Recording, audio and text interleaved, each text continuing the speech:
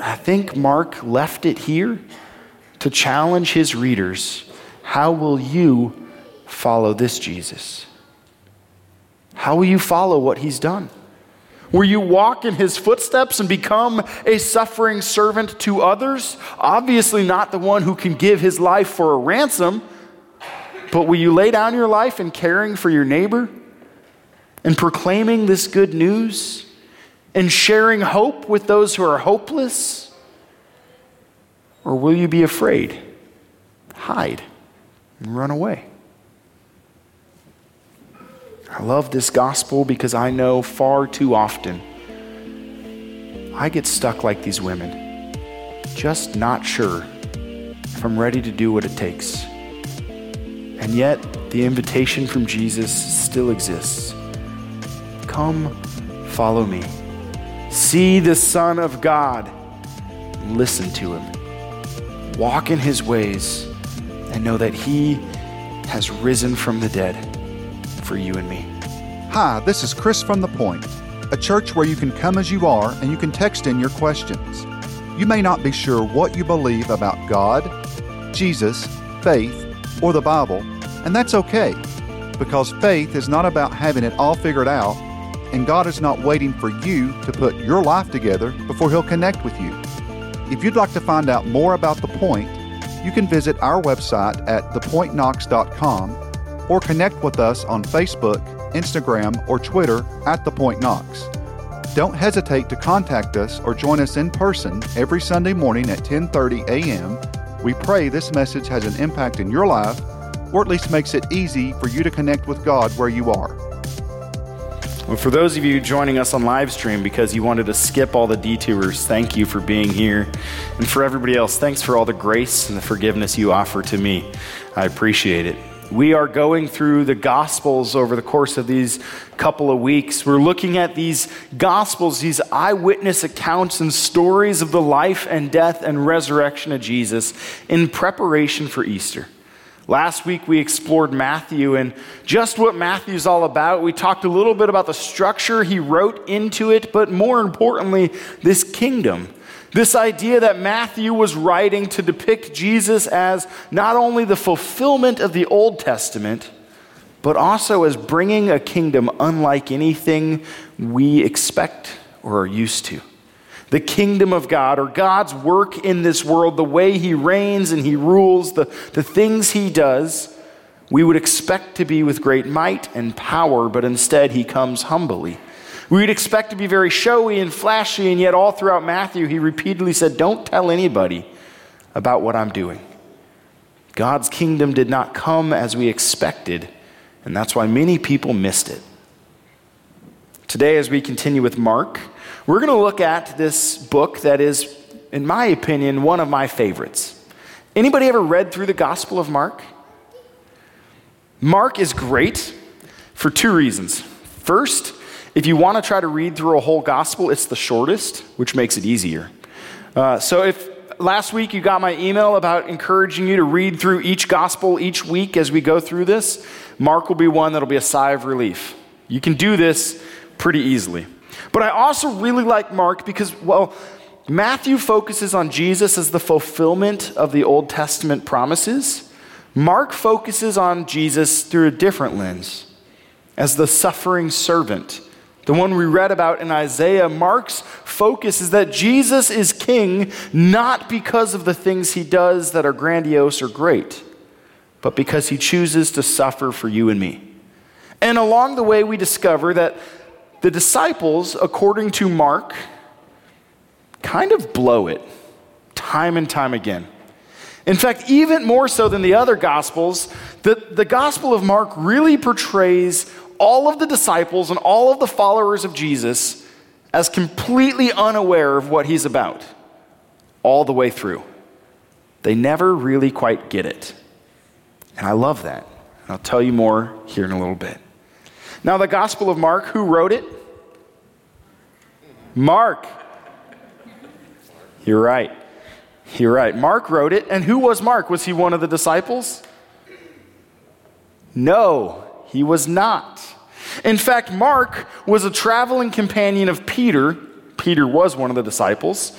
And Mark wrote his account from the stories he heard of Peter.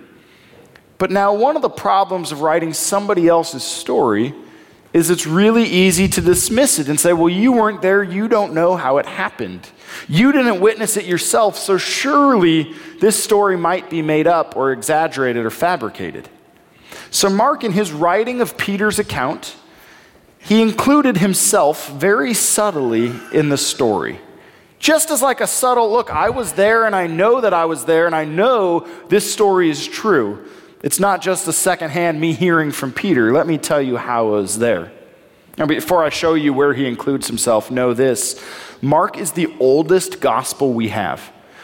We have tens of thousands of copies of manuscripts, fragments of original writings dating all the way back to about 15 or 20 years after the death of Jesus, which is a spectacular archaeological reality. And Mark is the oldest of all of them that we have. And if you read Matthew, Mark, and Luke, you may notice there's some similarities. They seem very much the same, and yet they seem very different. It seems at times that they just copy and pasted one another without quoting the other. Plagiarism was apparently okay back then. It seems like perhaps they built off of one another. And so many times scholars think that the Gospel of Mark was actually in the hands of Matthew and Luke as something to help them write what they were writing. Whether or not that's true, we don't know, but we do know this came really, really, really soon after Jesus' death and resurrection.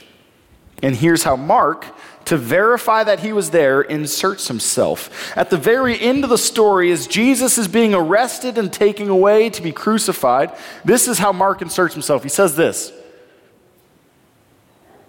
chapter 14, and a young man followed him with nothing but a linen cloth about his body. And they seized him, but he left the linen cloth and ran away naked. Mark was most likely the naked man who ran away when Jesus got arrested. And he writes about it in the subtle way, like a young man was there, because nobody wants to be the one who admits, I ran away naked because I was afraid. But also, he says, look, who else would include a detail like this except somebody who was there to witness it? This is his humble and subtle way of saying, I was present, I know this is true, without admitting that he was the one who was fully naked and embarrassed. So this Gospel of Mark, real quick, it's just kind of an overview of the structure. We'll begin with the main focus of the whole Gospel, Mark chapter 1, verse 1. You ready for it? Here it goes. The beginning of the Gospel of Jesus Christ, the Son of God. That's it. Everything Mark is writing about is to help inform the reader, you and me, about the beginning of Jesus. Last week, you may recall, I talked about the word gospel, how it actually literally means good news. And anytime a new king was chosen or was put in place, they weren't really chosen, they were just kind of elevated. Anytime there was a new king, that king would send out gospels to the whole of their kingdom. Good news announcements, letting everybody know, look, my kingdom's better than the other guy, and I know that because I killed the other guy to take this spot. My kingdom's going to be filled with more peace and more prosperity and more blessing. It's not much different than literally every campaign speech we have today from any person, any party, right? Here's why I'm going to be everything you've ever hoped for. And if you know, they always let you down. So these gospels were announcements of a new king who was going to fulfill everything you'd hoped for and then some. Mark, he begins by saying, this is the beginning of the gospel. It's the start of this good news for you and me. This good news about Jesus, the Son of God. We'll talk a little more about that profound reality here in a moment. But the whole rest of the gospel, Mark leaves himself out. He doesn't insert any commentary or any thoughts or any like a little brief aside. No, the whole rest of the gospel is him simply sharing, this is the story of Jesus. For Mark, the story of Jesus is enough for us to believe. And at the same time, the story of Jesus is so unlike what we were ready for many of us, it's hard to believe. Here's how we get there. There's kind of a simple structure to this whole gospel, how he's presenting Jesus, this new king, this good news that this king has arrived who's also the Son of God. Here's this gospel. First, the beginning portion, about the first 8.5 chapters, Mark presents all the work of Jesus in and around Galilee. And he presents Jesus in this first 8.5 chapters as doing great and mighty things, and all the people are astonished at his healings, at his feeding the hungry, at his great miracles, especially at his ability to cast out demons. In fact, that phrase, the Son of God, comes up in these first 8 chapters a couple of times. And in each time the phrase, the Son of God, comes up, it is demons encountering Jesus and being terrified, being afraid. We know that you're the Son of God. Please don't torment us. Please don't do this. Please, we know who you are. But in those first 8 Gospels, as the people see the power and the authority, not 8 Gospels, 8 chapters, sorry. In those first 8 chapters, as they see the authority and the power of Jesus demonstrated, the people are not only left in awe, but they're left confused. Who can calm a storm? Who can heal the sick? Who can do these things? And the most offensive thing that Jesus does is he forgives the sins of the people. In fact, there's a story in Mark where there's a man who's lame and can't walk, and his friends bring him to Jesus and lower him through the roof. And Jesus looks at the man and says, "Their faith has made you well. Be forgiven." And all the religious leaders say, "Only God can forgive sins. How dare you?" And Jesus says, which is easier, to tell him be forgiven or to tell him to get up and walk? And so to prove that he has the authority to forgive sins, he tells the man to get up and walk. And the man does. And all the religious leaders get really offended. How dare he claim that he can forgive sins? Only God can do that. So while the demons recognize Jesus as the Son of God, the people don't. And so the next section of Mark, chapters 8, verse 27 through about the end of chapter 10, that little section, Mark demonstrates the disciples wondering the same things that all the people were wondering. And along the way, they're moving from Galilee towards Jerusalem. And as Jesus moves towards Jerusalem, the disciples begin to wrestle with, what does this mean that you have this authority? Who are you really? And also, what does it mean for us? If you have this authority and we're close to you, what kind of power and authority do we get to have? And before we look at the end of this gospel, we're going to pause right here and we're going to dive into one story that happens here in the center. As Jesus is moving from Galilee, as his disciples are questioning, what does this all mean? We get to this incredible moment in Mark chapter 9. If you've been around the church much, perhaps you've heard of this moment described as the Transfiguration. It's a really fancy term. But I'll show you here in a moment why it's such a simple term when we think about it. Mark chapter 9, beginning in verse 2. And after 6 days, Jesus took with him Peter and James and John and led them up a high mountain by themselves.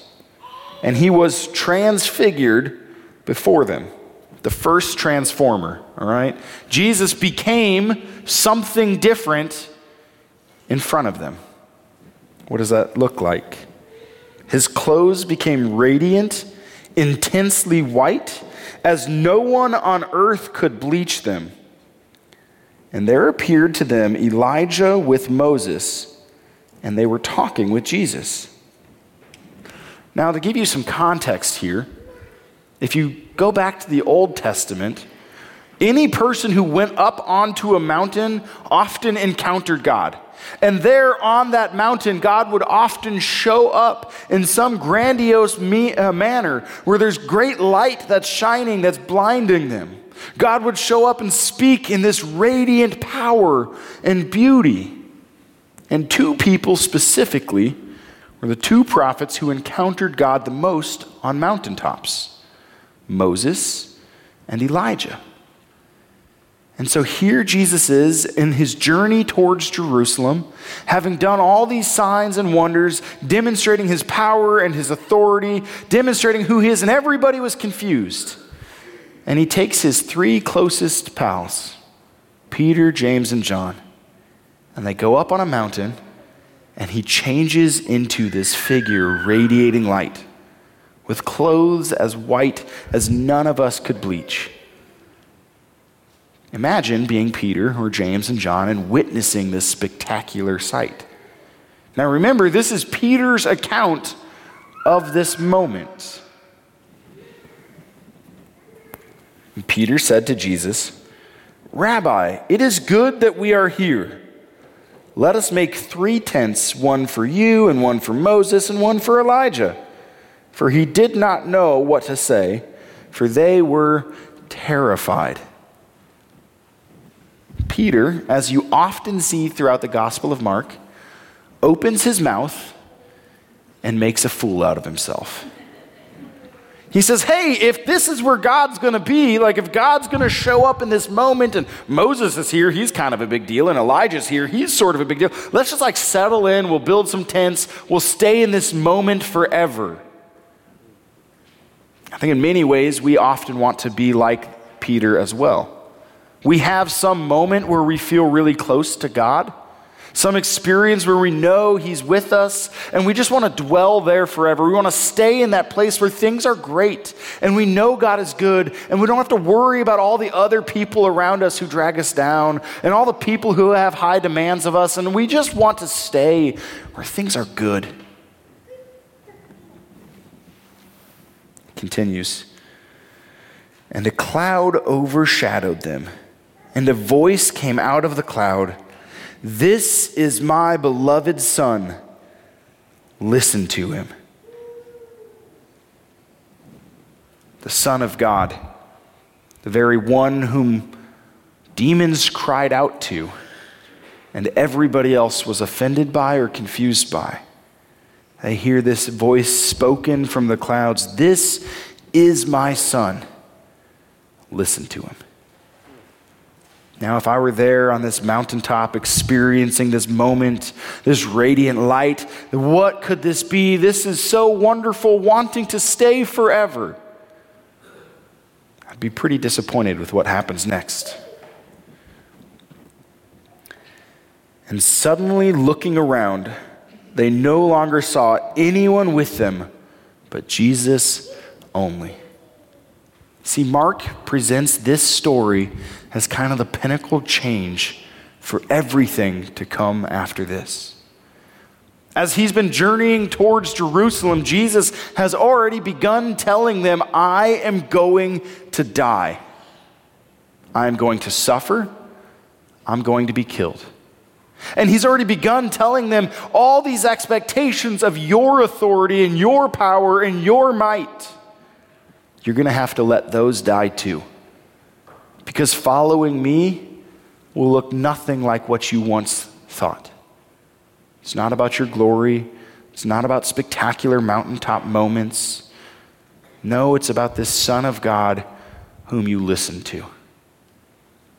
And it's when they hear that voice that suddenly all the wonder and the glory and the awe seems to disappear. And they're just left with Jesus. Oftentimes, I think for us, we get really disappointed when we're just left with Jesus.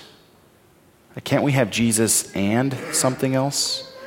Can't we have Jesus plus this other thing? Can't we have Jesus made in our image doing what we want? And we just get Jesus. Is that enough for us? And as they were coming down the mountain, he charged them to tell no one what they had seen until the Son of Man had risen from the dead. So they kept the matter to themselves, questioning what this rising from the dead might mean. Like, surely he doesn't actually mean that. Like, it's some symbolic meaning, right? Some significant thing we just don't yet understand. Who rises from the dead? Don't tell anyone until then. And they asked him, why do the scribes say that first Elijah must come? See, there's this prophecy that Elijah would come before the Messiah, before this king who would rescue them. Why do they say that? And he said to them, Elijah does come first to restore all things.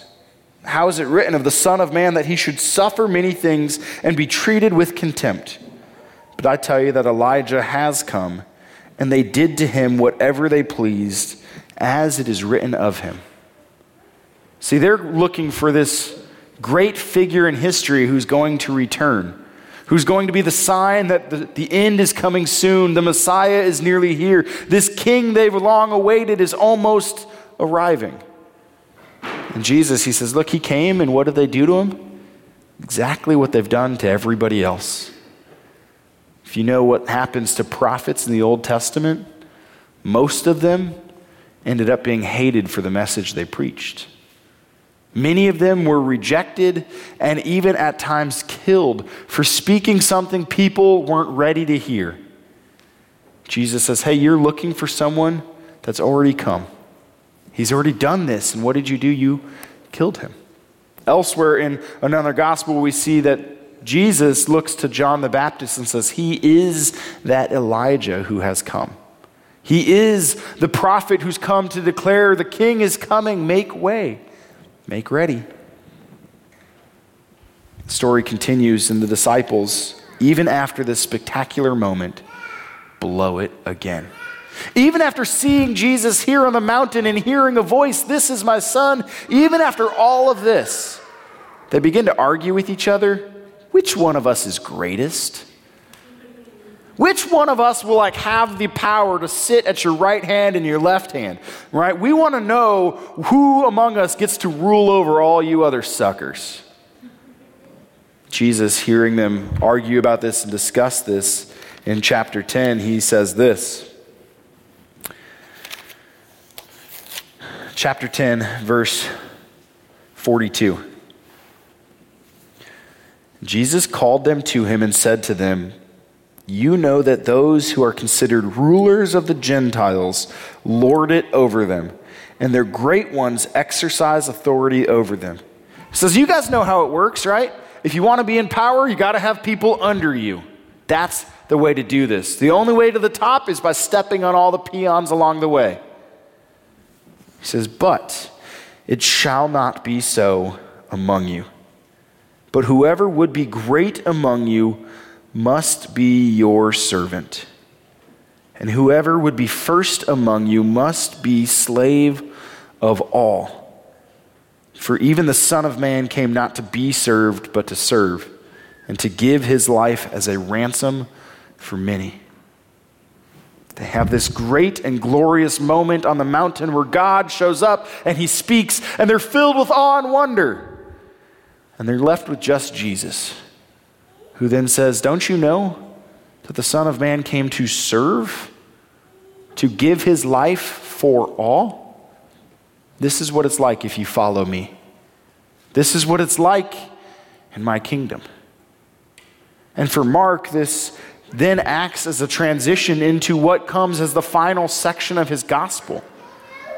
Chapters 11 through 16, this last section, are not him in Galilee demonstrating his authority and his power and might. It's not him journeying towards Jerusalem, letting people know he's going to be that suffering servant Isaiah promised. No, the last portion of Mark is him in Jerusalem. Chapters 11 through 16, he's there in the place where God had promised to dwell. In the place where God had promised to be, where the religious elites and all the people who trusted in God were to gather to await this coming king. And instead, what do? They kill him. Because the things he says just don't quite line up with what they want him to say. In fact, as they kill him, as they hang him there, they put a sign above his head at just a week after this moment. They put a sign upon his head that says, this is the King of the Jews. You want good news? This is what you get with this king. You want really good news of peace and prosperity and everything you've hoped for? This is what you get. A man hung as a criminal, suffering and dying. Is that the king you want to follow? And Mark, he does something spectacular at the end of his narrative. In chapter 15, Jesus, he cries out and he breathes his last. After suffering immensely like he said he would, he breathes his last. And a Roman centurion, a man who was not only on the outside of faith, but was an enemy of the people of God, looks upon Jesus hanging on a cross. And this is what he says. And when the centurion who stood facing him saw that in this way he breathed his last, he said, "Truly this man was the Son of God." And Mark's gospel mostly ends right there. In the declaration that it's in his death, in his suffering, in his humility, that we see truly how great God is. Now, if you read the gospel, you know there is a chapter that comes after this. Because there's the resurrection Jesus promised, the rising of the dead. We see that Jesus rises in chapter 16. Some of the ladies go to the tomb to anoint him with oil and prepare him for burial, to grieve and to mourn. And instead they find an angelic being in an empty tomb. This being says, "Go and tell Peter and the disciples that he is risen as he said he would." Now, if you have your own Bible, flip to chapter 16 real quick. If you have one in the pews, you might notice this too. There's this incredible story where this angel shows up and says, he is risen, just like he said. Go and tell everyone. And then you get to verse 8. Verse 8 says this, "And they went out and fled from the tomb, for trembling and astonishment had seized them. And they said nothing to anyone, for they were afraid." And then if you were reading, read a little further, there's an inserted footnote. It says this, "Some of the earliest manuscripts do not include 16:9 through 20. See, because we have all these really old fragments of the Gospels, we can look back and try to piece together what was the most likely original story. Some of the earliest ones end the Gospel of Mark here at verse 8. Some of them continue. Now, scholars have long debated, should we include these last 11 verses or not? And ultimately, I think it's okay to include them because they were included in some manuscripts. But I wonder why Mark may have left it here at verse 8. This king arrives, he does great things, and like, who is this king?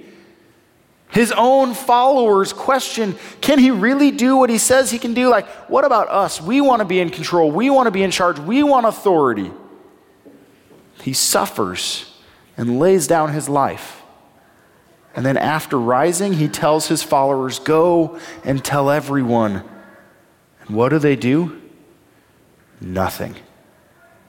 They go away afraid.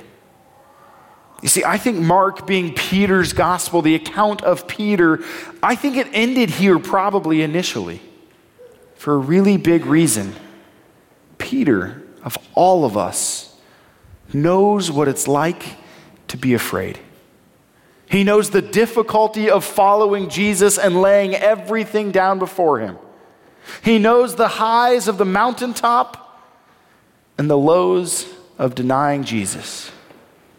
I think Peter had Mark leave it off here at verse 8 to leave it with a question for you and me. This suffering servant, this king who would give everything, this Son of God, is he enough for you? Or is your fear and your confusion too much for him to handle? I think Mark left it here to challenge his readers. How will you follow this Jesus? How will you follow what he's done?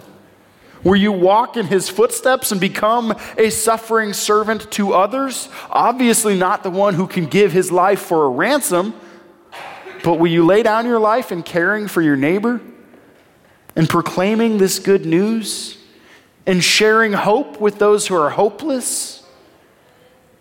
Or will you be afraid, hide, and run away.